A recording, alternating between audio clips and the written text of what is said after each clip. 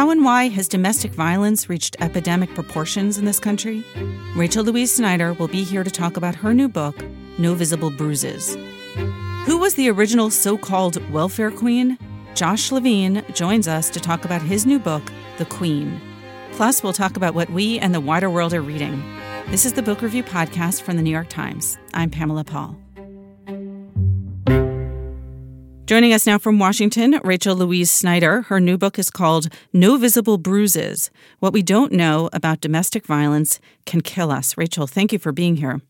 Thank you for having me. What a tough topic to tackle. I mean, how long were you working on this? I was researching it for about 8 years, but the actual writing was very quick. I think, in retrospect, I think I was putting off the writing because it was so difficult, and I just kept researching because I wrote the book in probably 6 months, just in a zone, and that must be what I was doing, was kind of endless research to put off the hard part. And then finally, at some point, I just couldn't put it off anymore. Well, the research really comes through, both the stories and also just the data, which I don't think most people are aware of. So let's start with that. How widespread is domestic violence in this country? It runs the gamut. It runs across race, socioeconomic status, geography, age, any demographic factor you can put on there. Every day there are news stories, whether they're small local papers or the New York Times. And so it's something that is so prevalent that I think we don't actually often step back and just look at the sheer numbers. And in fact, since my book has been published, it's only been about a month since it's been published, but new numbers came out about a week and a half after it was published.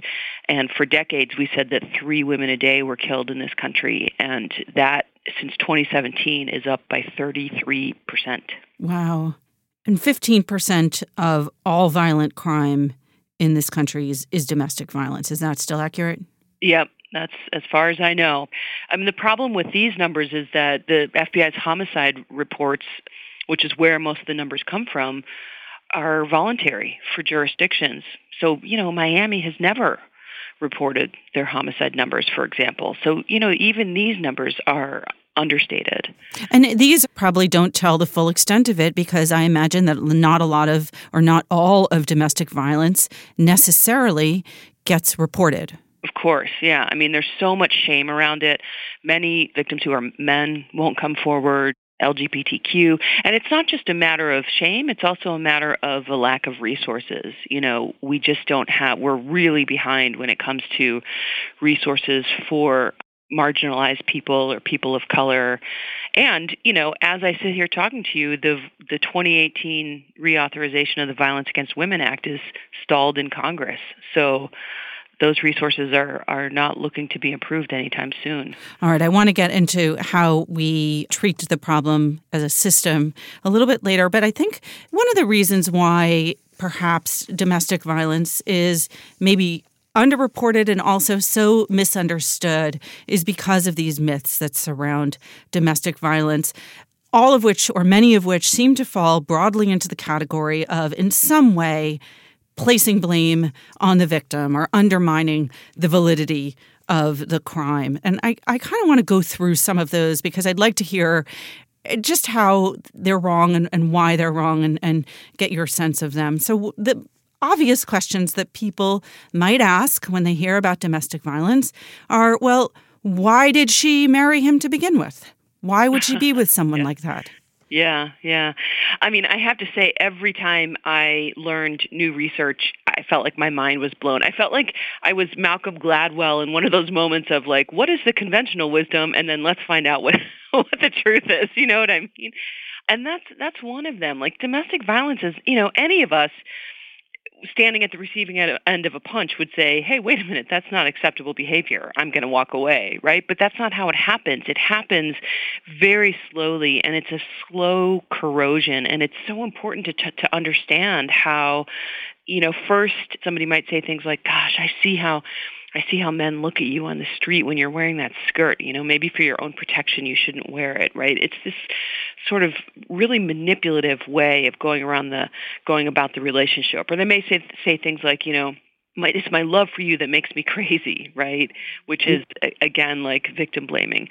But the other thing is that it is not at all unusual for someone in that situation, let's say a woman. I know that domestic violence runs across gender, but for the sake of conversation, many women who are at the receiving end of what we would call morbid jealousy, really, really over-the-top jealousy, might get married in order to try to assuage that jealousy. There's a woman in my book named Dorothy who met her husband when she was 15, and he slapped her a couple of times, not really intense violence. That came later, but when she was 19, she married him. And people often asked why she married him, and she said, because I knew I could never escape him, so I thought if I marry him, it'll give him a sense of security about it, and he'll stop abusing me. Which is sort of mind-blowing when you think about it. But, of course, so often that doesn't happen, and the situation just escalates, and it did in Dorothy's case, and eventually he killed her and then killed himself. The phrases that you gave as examples of abusive behavior stemming around jealousy and that kind of thing, does that kind of emotional violence fall into the category of domestic violence, and how do you differentiate between psychological abuse and physical abuse, and do both get reported? Well, they don't get reported because, of course, psychological or emotional abuse are almost impossible to charge in terms of criminal behavior, and we don't have laws in this country against that sort of coercive control. There are countries that have laws. France has one, the UK has one. We don't have laws against those right now. But when I talked to victims, when I was reporting this book, that for them was really the worst part of the abuse. It wasn't the physical abuse so much. It was the emotional abuse, the psychological torture, and really in some sense the anticipated fear of physical abuse. So there's a woman in my book, for example, whose husband goes out to a hiking area and gets a rattlesnake and brings it home and keeps it in a cage in their home and says to her, I'm going to put this in bed with you, or I'm going to put this in the shower with you if you're not complicit in what I want you to do. That, to me, is how do you quantify that? That doesn't even, to me, that doesn't fall under domestic violence. It's something bigger, something else entirely, a kind of form of terrorism. Then I'm going to go back to, again, another one of those myths, because someone then might say, oh, well, it takes two to tango. She must have done something to provoke that kind of behavior. It's a complicated question. I mean, the literature in this country really had that as its underlying philosophy, even into the 70s, that women were responsible for the violence that came at them. And I know that in lower level domestic violence situations, you'll have a lot of well, she slapped the cell phone out of my hand, or he slapped, there's and that's not really the case that I'm talking about here. But I also think this gets at the question of our expectations for who is a victim and who is a perpetrator. Victims' lives are often messy, right? They are often in a cycle of abuse. Some of them have drug problems or addiction problems themselves. Perpetrators tend to have a lot of violence in their own childhoods. Their sexual assaults or child abuse or what have you. And it doesn't excuse their behavior, but it contextualizes it. So I think part of what I was trying to do in the book was to excavate those very sort of simplistic ideas of our own expectations around how people should behave and who does what and who's responsible for what, and all those kind of big sort of philosophical questions. All right, I'm going to go back to another one of those very simplistic kind of questions, because I think that, again, this is one of those things that people will respond with when you talk about domestic violence, which is, well, who do you know who to believe? I mean, you were talking about the victims sometimes not being necessarily, them having complicated stories of their own, as well as the perpetrators. My first instinct is to say, let's err on the side of the victim. For safety's sake, let's err on the side of the victim. I mean, I think these questions are being asked around the entire Me Too movement, which I believe that domestic violence is certainly a part of, or sits adjacent to that as a national conversation. There's a lot of evidence that we don't, for example, have the training necessary to understand some of the implications of the violence that people have endured. And I'll give you just one example. One of the highest risk indicators for future domestic violence homicide is non-fatal strangulation. And this is fairly recent. I wrote about this for the New Yorker, and then it's also in the book as well. Only about 15% of non-fatal strangulation injuries are visible to the naked eye, which means that when the police come, they don't see that injury, and they don't have the training to ask for it or to look for other clues, and so they downplay that in their reports. And then those reports go to a prosecutor who says, I don't have enough to charge here, forget it. And then we kind of give a signal to the victim that the system is not going to protect her. And sitting right alongside that issue is that when someone has oxygen cut off to their brain over and over again, it becomes a cumulative injury. It's a brain injury. And so you do often have incredibly dangerous situations where a victim might say, I don't know, I was on one side of the room and then I ended up on the other, and I don't know how. I don't remember. And then the cop says, well, she's lying. She doesn't know what she's talking about. She's unreliable. And it's this knock-on effect. And it all comes down to training and communication. I want to get back to how the police handle domestic violence in just a second, but sort of one last question then that people will ask is, well, why doesn't she just leave? You know, if you're talking about a cumulative situation and this person has been strangling or trying to strangle their partner repeatedly, the question then is, well, how could she stay? So she must want it in some way, or she's, somehow complicit in this. I actually thought you were going to open with that question.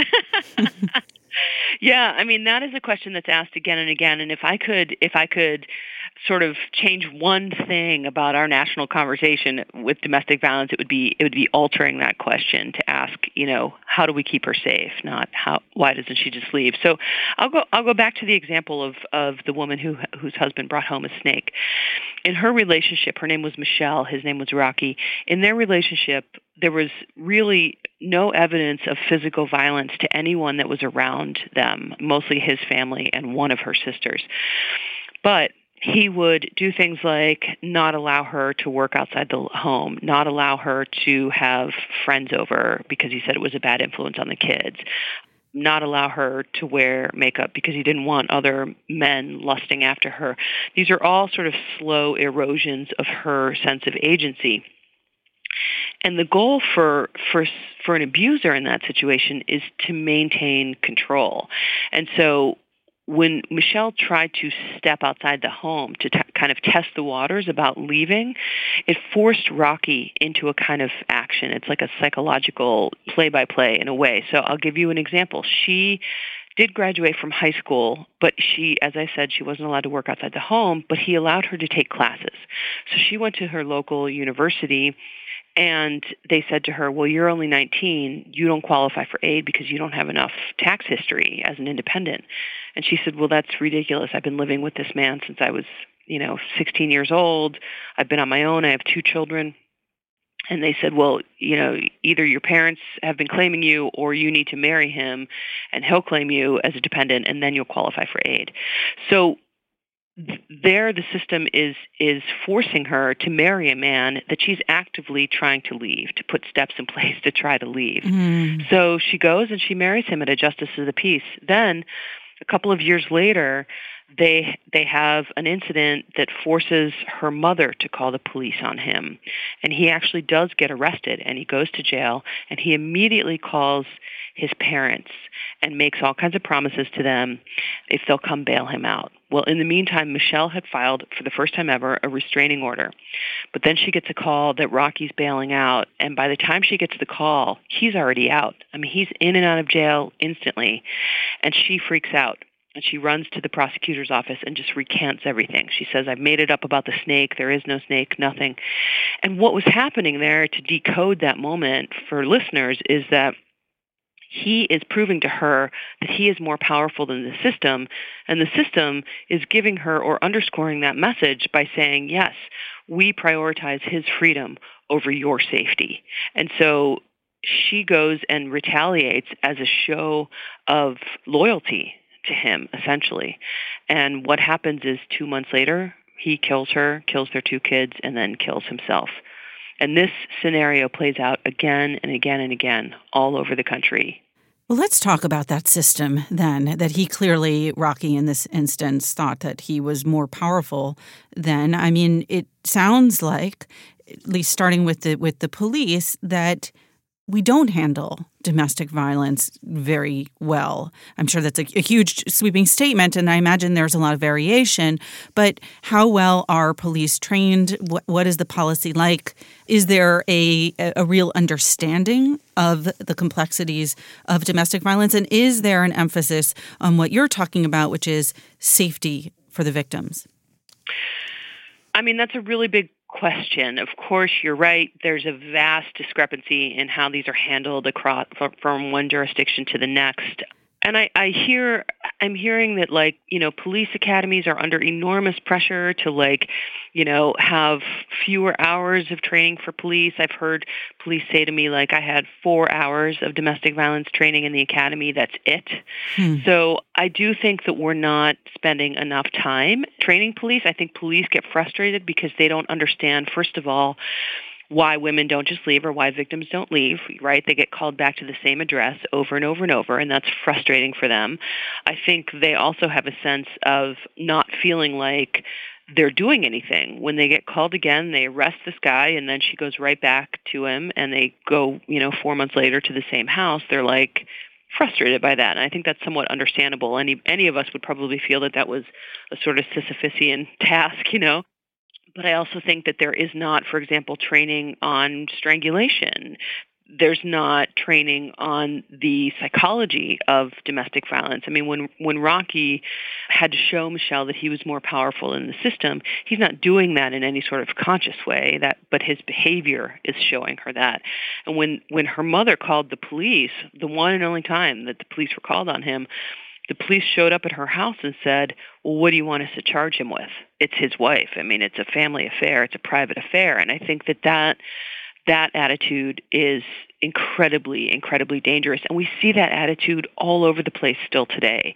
I mean, I saw that with the Mississippi congressman who clocked his wife when he was drunk, and then they put out a joint statement saying, the media got this wrong, and we, please respect our privacy. We've had 30 years of marriage, and not one single line in there about his violence. I thought, if some stranger came up to his wife drunk and clocked her, they would never put out a statement saying, please respect our privacy while we prosecute this stranger. I mean, we have double standards. I think from my perspective as a writer, I see the world through a literary lens in some sense. And so when violence happens behind a closed door and we're given the message that it's private, and then our answer is to take the victim and essentially put her behind another closed door, i.e. a shelter, all we're doing is symbolically saying, like, we must keep this out of sight. Quiet, yeah.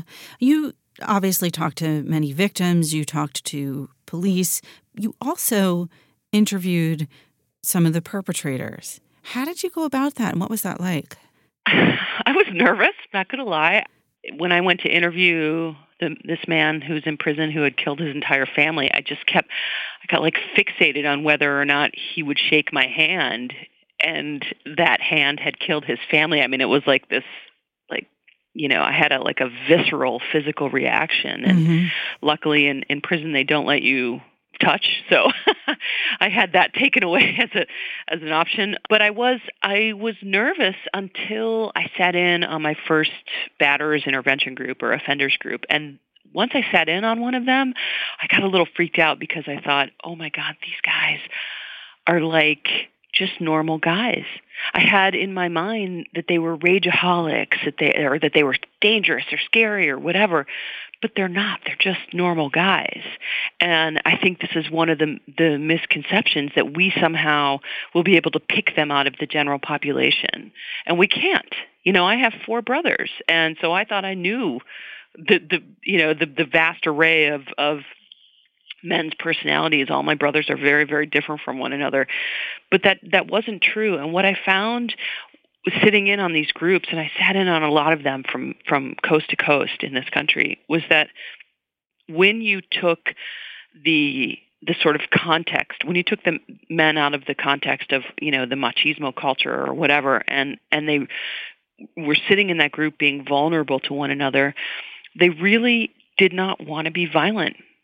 I mean, they don't want to be violent either, but they don't have another skill set. They don't have that kind of permission. I was just listening to the BBC earlier today, and we're sitting here. It's just about the 75th anniversary of D-Day, and they interviewed some British soldiers who had been there, on D-Day, and one of them said, "Well, I was full of anxiety, but I went from being a boy to a man that day."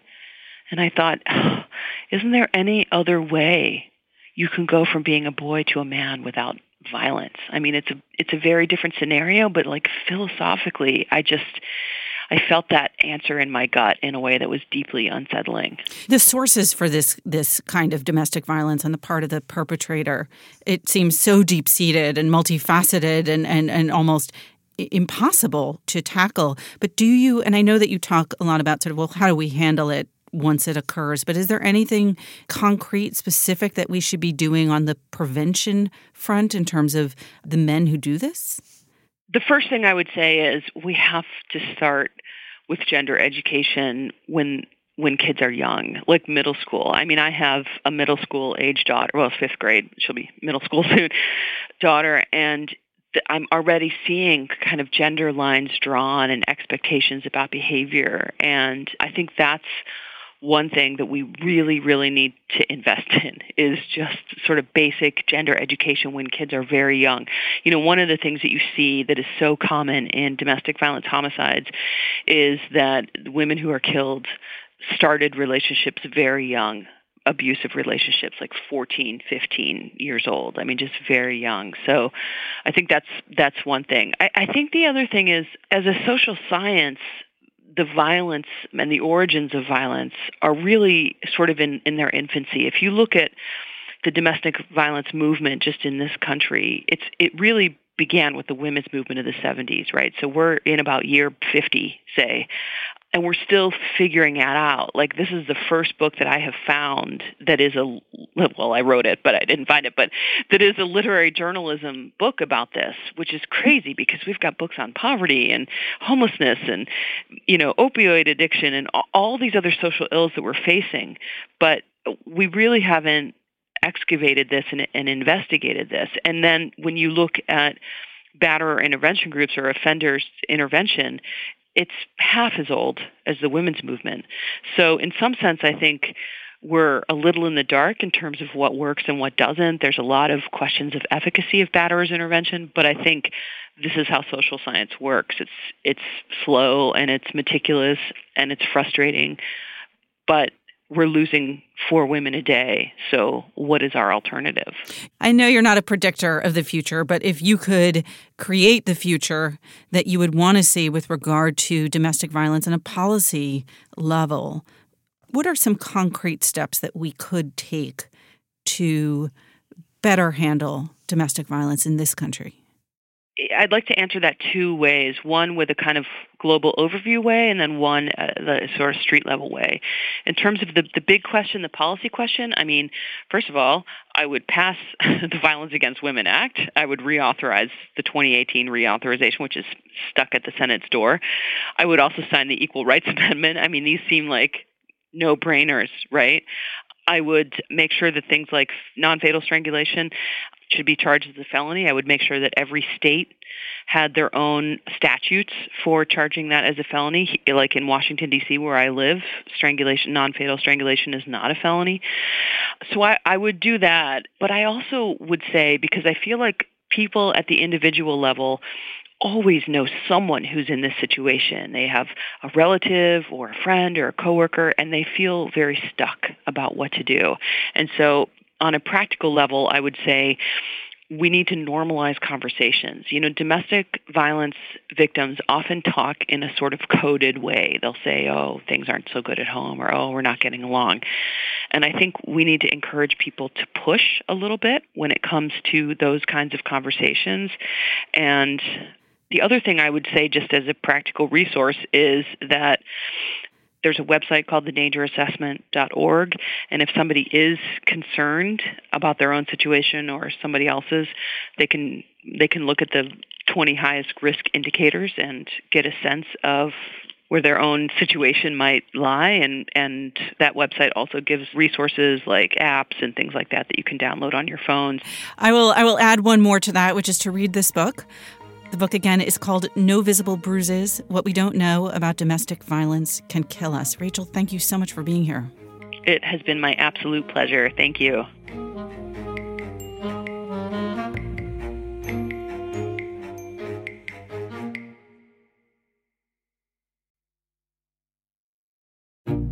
So here's a request for our listeners. I get lots of feedback from you, some complaints, lots of kind words. Really appreciate it. You can always reach me directly at books@nytimes.com. I will write back. But you can also, if you feel moved to do so, review us on any platform where you download the podcast, whether that's iTunes or Stitcher or Google Play or somewhere else. Please feel free to review us and, of course, email us at any time. Joining us now from Washington is Josh Levin. He is the national editor at Slate, the host of a sports podcast over there, and the author of a new book called The Queen. Josh, thanks for being here. Thank you so much for having me. So let's start with the Queen herself, Linda Taylor. Who is she, or who was she? So she becomes this national figure, icon, villain, whatever you prefer, in 1974 when the Chicago Tribune writes about her as a woman who was getting welfare checks in Illinois, despite the fact that she drove a Cadillac and she was planning a Hawaiian vacation. She gets indicted for welfare fraud. And then Ronald Reagan talks about her in 1976 when he runs for president for the first time. He talks about her as a woman in Chicago and claims that she stole $150,000 in welfare money in a single year. She's touted as the biggest welfare cheat of all time. So she is the quote-unquote original welfare queen, but Reagan himself did not use that phrase when he initially spoke about her. Is that correct? Yeah, that's correct. On the campaign trail, he talked about her as a woman in Chicago. He didn't even use her name, Linda Taylor, one of her many names. He talked about her in specific terms that made it clear which person and which case, which anecdote he was referring to, but he left kind of the specific, the identifiers about her out of his speech. So at once she was kind of made into this extraordinary, outlandish character, but he also made it seem like it was typical, that this was a problem that was just associated with welfare more broadly. What's interesting about it is that even though Ronald Reagan is so closely tied with that phrase, welfare queen, he didn't coin it himself. The first time that I saw the phrase appear in connection to Taylor was in a Rochester newspaper that said welfare queen in its headline. And then the Chicago Tribune takes it and runs with it, first putting it in a headline itself, and then in more than 40 stories attaching the term welfare queen to Linda Taylor. It's really the Tribune that popularizes the term, as an epithet, and also cements its connection to this specific woman. To what extent was this an apt phrase for her, welfare queen? She definitely was stealing welfare money. The amount that Reagan and others touted that she had stolen was, based on my reporting, very much exaggerated. It wasn't $150,000 in a single year. She was ultimately charged with stealing about $9,000 in Illinois, and the number that she actually took was probably a little bit larger than that. She did wear fur coats when she went to her court appearances, and she did have a Cadillac. And those kind of accoutrements were the things that led people to call her the welfare queen, I believe, was the kind of external appearance and the fact that she seemed to be reveling in her status as an outlaw. So what inspired you to write about Linda Taylor, which you did originally for Slate? I mean, this is a woman who, this was sort of a big story in the 70s and into the 80s. Why go back to it now? A colleague of mine in 2012 sent me a link to an old Jet magazine story that had the very broad outlines of Taylor, the fact that she was nicknamed the welfare queen, the fact that she stole all this welfare money, the fact that she drove a Cadillac. And I was not aware before I saw that story that there was an actual person who was the model and the template for this stereotype. And so that was fascinating to me that this person existed. And it was also fascinating to me that I didn't know that she had been erased from collective memory, essentially, that the term had lived on, but the person hadn't. And then I did a kind of like first layer of research going back to what had been written about her in the 70s. And there were these stories in the Tribune about how she'd been accused of perpetrating this notorious kidnapping in Chicago in 1964, that she had been suspected of homicide in 1975. And just this outrageous kind of yarn that was just unfurling. And then it just stops, like totally dead. There's nothing written about her after 1979. And all of these kind of tantalizing elements, they were just unresolved. And so just as a journalist, I wanted to know what the truth of her story was. Did you go into it thinking, I mean, Linda Taylor was obviously very broadly characterized as a villain, as a con artist, as someone who took advantage of the system. You found out that there was a lot more to it, but did you go into it thinking on some level, like, I'm going to hopefully find out that maybe there was a reason for all this, that somehow, if not exonerated her, explained her, or perhaps she was misunderstood and used in a kind of manipulative way by our political system? Or did you kind of know this is not a redemption story in any way? I went into it knowing that she was a human being, which hadn't really been represented in the coverage of her journalistically or politically. She was seen as either this supervillain or just a trope, somebody who wasn't given the benefit of having humanity. And that could work in two different ways. You know, if you're describing who she was as a human being, you could both look at the malicious things that were perpetrated against her, both during her brief period of infamy and in her early life. You could also look at the things that she perpetrated against other people that weren't captured, because everyone's kind of coverage and focus was so anchored on this welfare queen image that she could be suspected of homicide and kidnapping, and that could just be elided from her story. And so I wanted to tell a complicated human story and go where my reporting led me rather than be just seduced by this image of her. Well, let's talk about where your reporting led you and about Linda Taylor, the human being. She was born in 1926 in Gold Dust, Tennessee. What was her early childhood like? I should say that this information about her early childhood came from a court file that had been sealed. And I just wanted to give a little bit of respect to the folks who helped me get that unsealed. This file, the clerks in Cook County thought it was locked in a vault that was so old that nobody there knew the combination to open it. And so they actually blew open the vault on my behalf. Wow. It turned out that the file was not actually in the vault. It was just mislabeled on a shelf. But I just thought that that represented, as a reporter, you need people out there, whether they're clerks or archivists or librarians, who are willing to go the extra mile to help you out. And, literally blowing open a vault, I think certainly constitutes going the extra mile. But once I got that transcript of this case, her family testifies about her upbringing. And yeah, she was born in Gold Dust, Tennessee. She was born to a white mother, and her family comes from a place in Alabama where white separatism was official policy in the early 1900s, where Black people were literally not allowed to live there. And so her family is part of this case, which is an heirship case. Taylor is claiming that she's a daughter of a Black man in Chicago, a man who, upon his death, was found to have almost $1 million in his home.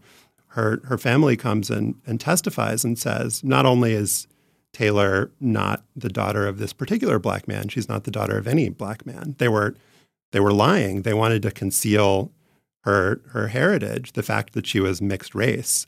And this was a secret family shame, I discovered. She was denied an education because of it.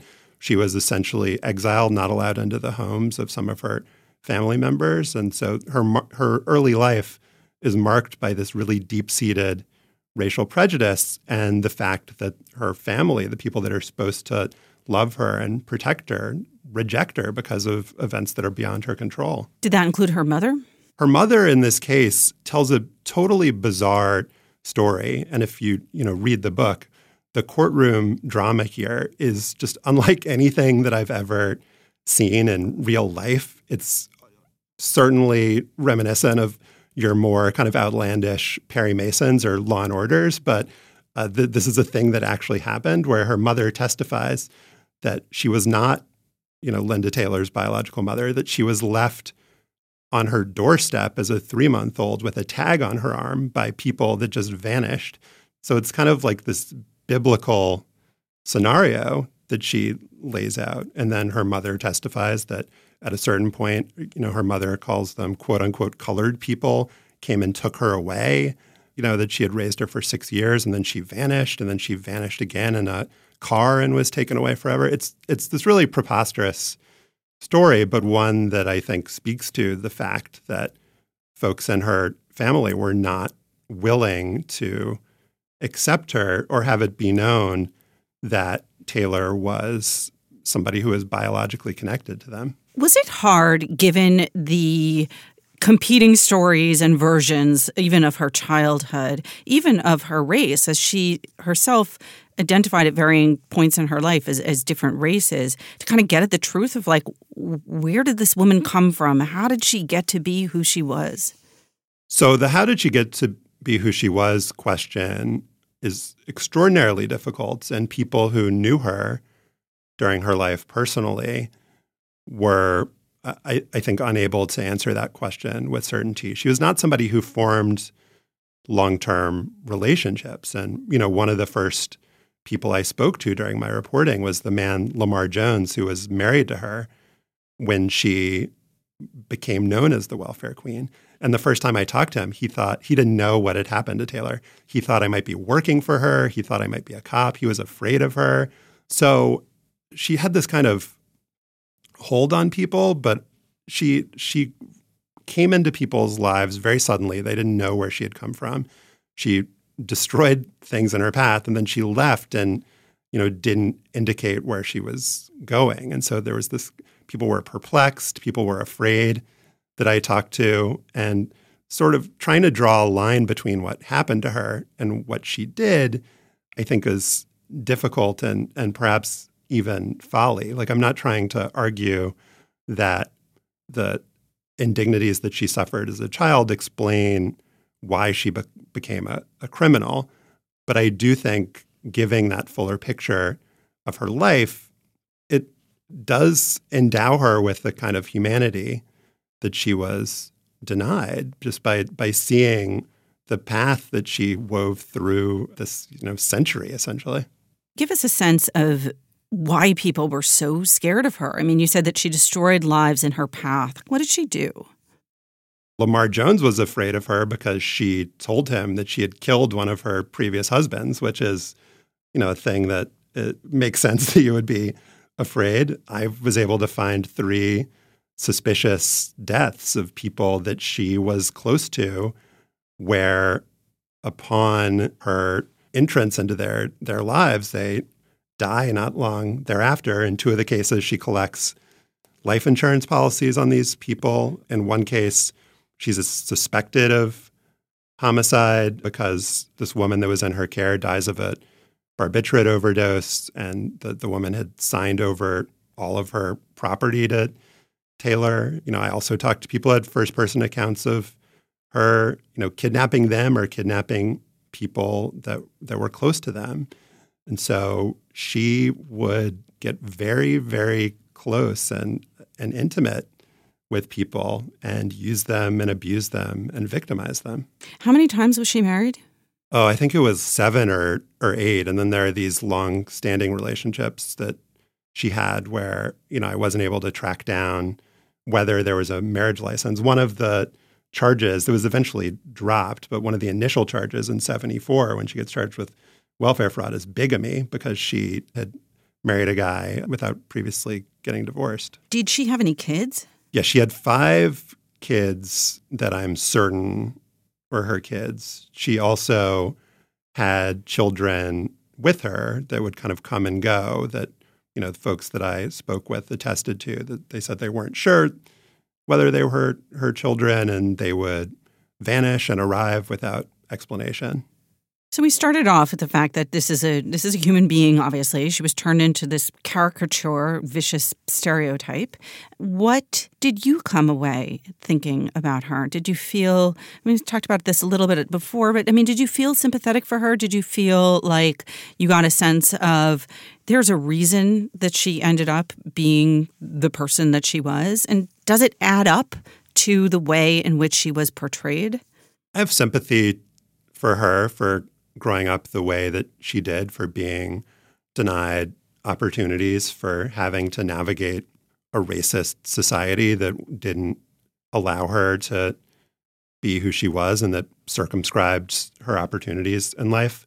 I also have a huge amount of sympathy for her victims. The ex-husband of a woman, Patricia Parks, who she was suspected of killing, told me nobody was interested in my wife's death because she was a Black woman in Chicago in the 70s. And he told me when I, went and saw him in Michigan, when I went and knocked on his door, nobody's ever come to talk to me. And you took a long time to come. Nobody had ever cared to tell that part of the Linda Taylor story. And so knowing everything that I know and doing all the reporting I did and talking to the people I talked to, I can't help but have sympathy for her and for the people that she harmed. And the thing that's so outrageous, I think, about her story, when you look at it now, is that someone who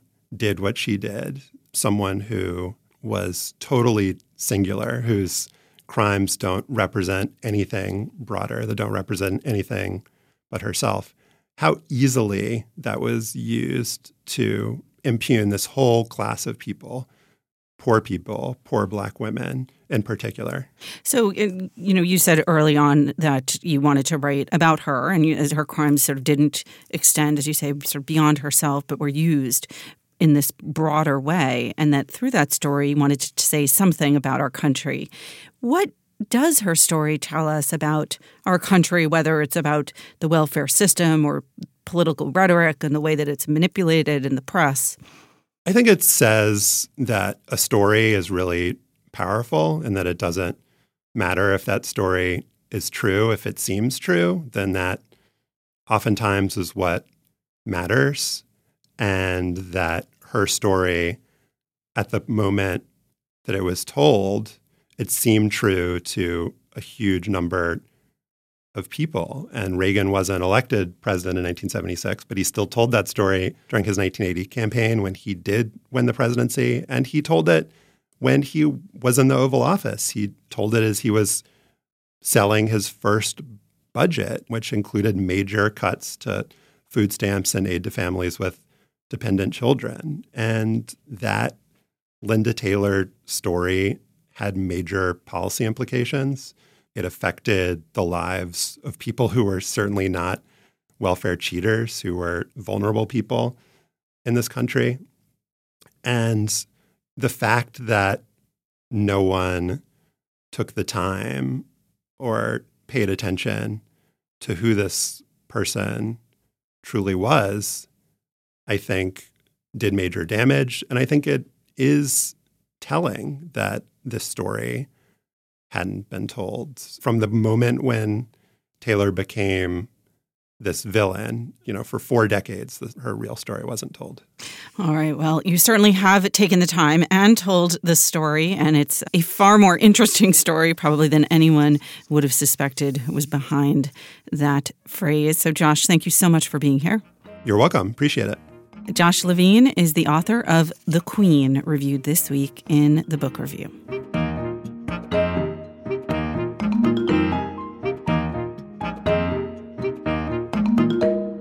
Joining us now to talk about what we're reading, my colleagues Emily Aiken, Greg Coles, and John Williams. Hey, guys. Hi, Pamela. All right, Greg, let's start with you. What are you reading? I'm reading a book called Mostly Dead Things. It's a debut novel by Kristen Arnett, and our critic, Parl Sagal, absolutely raved about this book in her daily review a couple of weeks ago.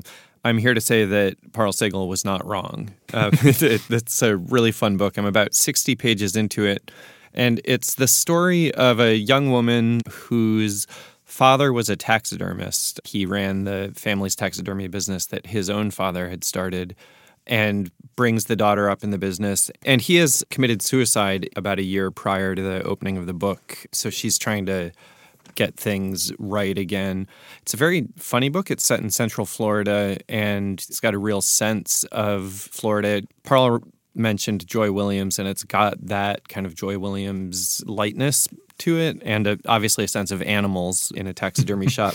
The narrator is also a gay woman, and there's a lot of her adolescence, the first crush that she had, who went on to marry her brother. So there's lots of kind of complicated family dynamics. And in the first 60 pages so far, it's very much a book about chaos Muppets versus control Muppets or order Muppets, where the father and the narrator are people who need to have a tight grip on everything, but the mother and the brother are people who are much more kind of artistic temperaments. And it's the family dynamic, how all of that is in tension with each other and how they depend on each other, but it's also completely dysfunctional. John, you interviewed Kristen Arnett. I did. She was one of our 4 writers to watch this summer in our summer preview issue, and she's very funny. She's very funny online on Twitter. That's where a lot of people know her from. She has a very, I don't know how large it is, but you know how these things go. It's a very devoted following on Twitter. And she was just as funny on the phone as she is online, talking about the research she did for the book and the way she had all these crazy taxidermy videos open on her computer tabs. And she feared that her coworkers, she's a librarian in Florida, and she feared that her coworkers would walk by and think she was a serial killer. Of animals. There's a lot here with her looking at people and kind of breaking them down into their component parts the way that a taxidermist would, or a serial killer or a butcher. All right, here's my deft segue, John, because you're reading Sigrid Nunez, and I think we associate her most recent book with a dog. That book is not the one you're reading. Also a suicide. Yes, the suicide is a big subject in that, and in The Friend, which is Sigrid Nunez's book, which won the National Book Award last year, and which is terrific. One of the reasons I'm reading the book I am, which is called Mitts, The Marmoset of Bloomsbury, is it's by Nunez, and because I enjoyed The Friend so much, when this came across my desk, it really popped out for that reason. It's a book you can probably read in a day. It was first published in 1998, and I assume the reason it's being reissued now in this lovely little edition is because of the National Book Award. And it's a novel based on real life. Leonard Woolf and Virginia Woolf took in a marmoset, which is I've read the book. Another animal. You have to define a marmoset. It's a little, I think it's in sort of the monkey family. Well, I want you to be careful because I will note that a listener wrote in after a recent episode to correct me on opossums, which I was not complimentary of them monkeys. As a species. They're not monkeys and apparently not rodents either, but are marsupials. Oh. So be careful, John. Okay, I'm treading lightly here. It is definitely an animal, a non-human, and in this case, it fits apparently in the palm of Leonard's hand. It's a small, monkey-like creature, and Leonard Woolf had visited a friend with Virginia, and the friend and his wife had this marmoset, which the friend had bought for his wife thinking it was, I don't know, romantic or something, but the wife didn't care. And he was, having a hard time keeping up with the creature. And Leonard took an instant liking to the marmoset and vice versa. And so Leonard adopts the marmoset, and he and Virginia took this marmoset everywhere, apparently. And it's just what she's done here is she's drawn on a lot of Virginia Woolf's real-life letters and diaries. She quotes them, I think, things she actually said about the marmoset to recreate that. And obviously she also brings her own imagination to the situation. And it's a very lovely portrait of this time in their life and in this time in history. And also a few people who found out I was reading this kept asking me, is it from the marmoset's perspective? And I always said, blessedly no. It's not. You just haven't gotten there It's yet. not that twee. No, I'm done. I'm done with it. And it is not from the, you sort of semi-third person close get a sense of some of the marmoset's perspective sometimes, but it's just a very well done, charming book that I would recommend as a palate cleanser.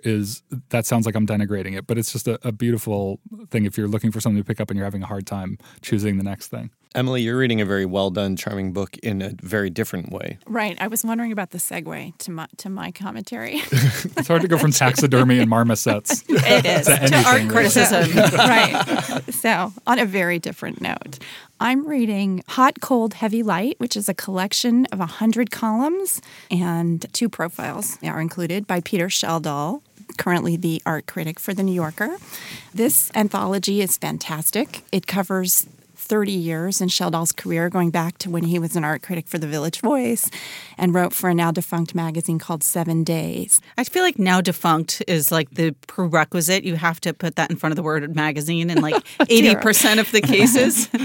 Yes, well, I can't argue with that. I will say one of the interesting things about reading so many of his columns together is I realize I'm a little more excited. I love all of them about the earlier work. He was a little bit looser-limbed, a little more uninhibited back in those good old magazine days. I guess we all were. The Voice is pretty loose-limbed.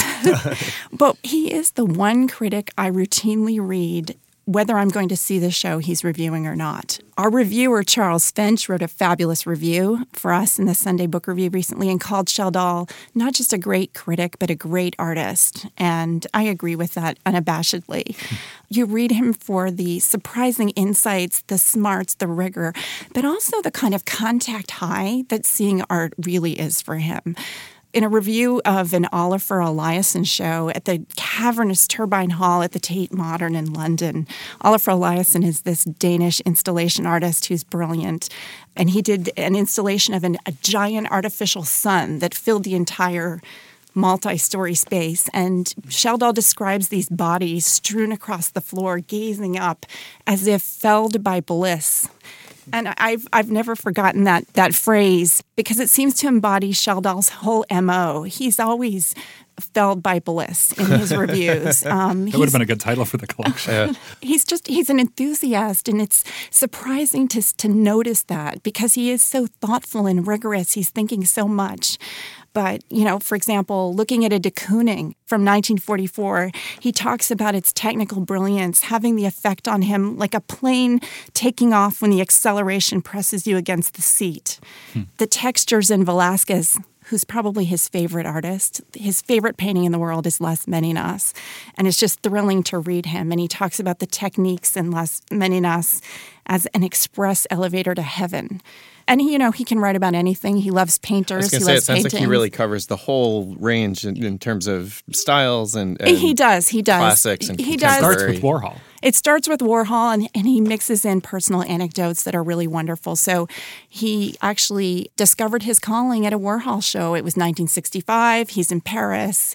He's a footloose wannabe poet. He stumbles into an exhibition of silkscreen flowers, and he's felled by bliss. And he hightails it to New York. His thought is, wrong city, got to get back. And that's the beginning of his great love affair. I would definitely encourage people to read Charles Finch's review online. It is really, really great. And also, I think because this collection is out, people are talking about Sheldall, and someone on Twitter posted a piece after the poet Frank O'Hara died that he wrote, that Sheldall wrote in The Village Voice, a pretty long piece about O'Hara that is totally brilliant. And I think Sheldall was like, I don't know, he couldn't have been more than in his mid-20s when he wrote it. That was a Yes. great I would piece, track that down too. I'm thinking he's about 78, but you read him, and he's the embodiment of cool. He's just totally hip.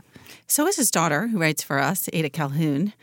Yeah, she's very cool too. Yes, it's a cool very family. New York, very cool New York family. Yes. Pamela, what are you reading this week? I'm reading a novel that, Emily, actually, maybe you can talk a little bit about too, because I know you just started it, Disappearing Earth by Julia Phillips.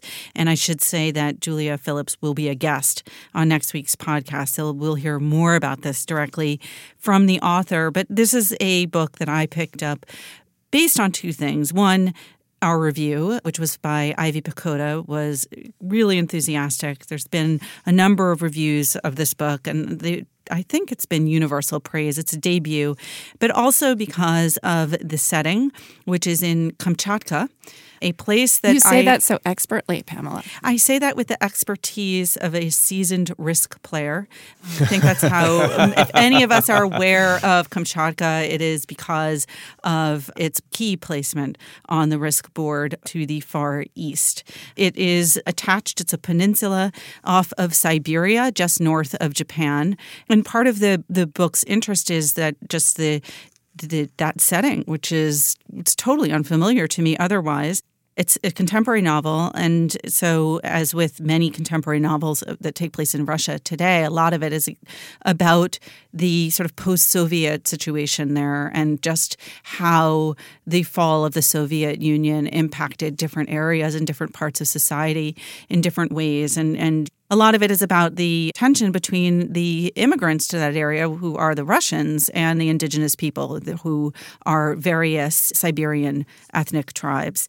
It starts off very almost misleadingly into making you think this is going to be a thriller, which it really isn't. There is a thriller aspect to it, but it is a lot more than that. It's a very literary book, though, yes, there can be literary thrillers. But I wouldn't even say this is a literary thriller. It's really a book about women. And the first chapter, the thriller-like chapter, is two girls who suddenly sort of disappear, seem to be kidnapped from a provincial city in Kamchatka. And the title refers to a story that the older sister tells the younger sister before they're taken away, which is about a town on Kamchatka that was subsumed by a tsunami wave and fell off a cliff, and that the town completely disappeared from the face of the earth. And to my mind, at least, that's what the book is about. It's about the fact that you can have a situation that you take to be, if not permanent, sort of your understanding of reality, and have one unexpected event suddenly take that sense of surety away from you so that you are completely unmoored. And that is what kind of happens to many of the women in the novel. It's about the instability of life in general it's like, I think Ira Glass once said this about This American Life, that all of his stories boil down to you think this is going to happen and then something else happens instead. And sort of how does that then play out? I just wanted to say one thing about, I've read little more than the first chapter, so the thriller aspect is the only thing I can comment on. But my adrenaline just soared reading this chapter. And I thought about it, and I thought about technically what she's doing in that chapter. Yes, and I don't think I'm giving anything away to say it's a chapter about the abduction of two young girls.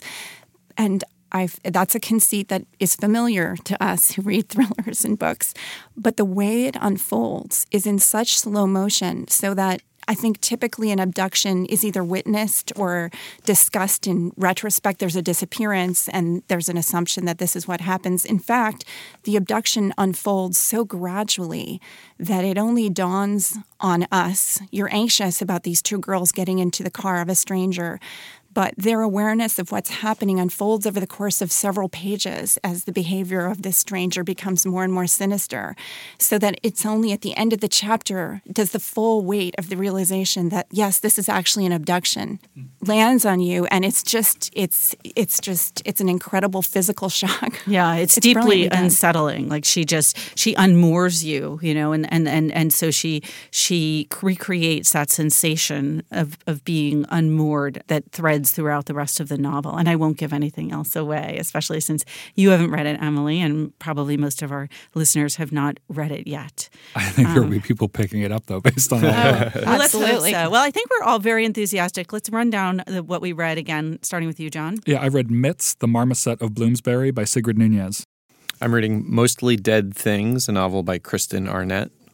I'm reading Hot, Cold, Heavy, Light, 100 Art Writings, 1988 to 2018 by Peter Sheldall. And I read Disappearing Earth by Julia Phillips. All right. Thanks, guys. Thanks, Pamela. Remember, there's more at nytimes.com/books, and you can always write to us at books@nytimes.com. I write back, albeit not right away. The Book Review Podcast is produced by Pedro Rosado from Headstepper Media with the great help of my colleague, John Williams. Thanks for listening. For the New York Times, I'm Pamela Paul.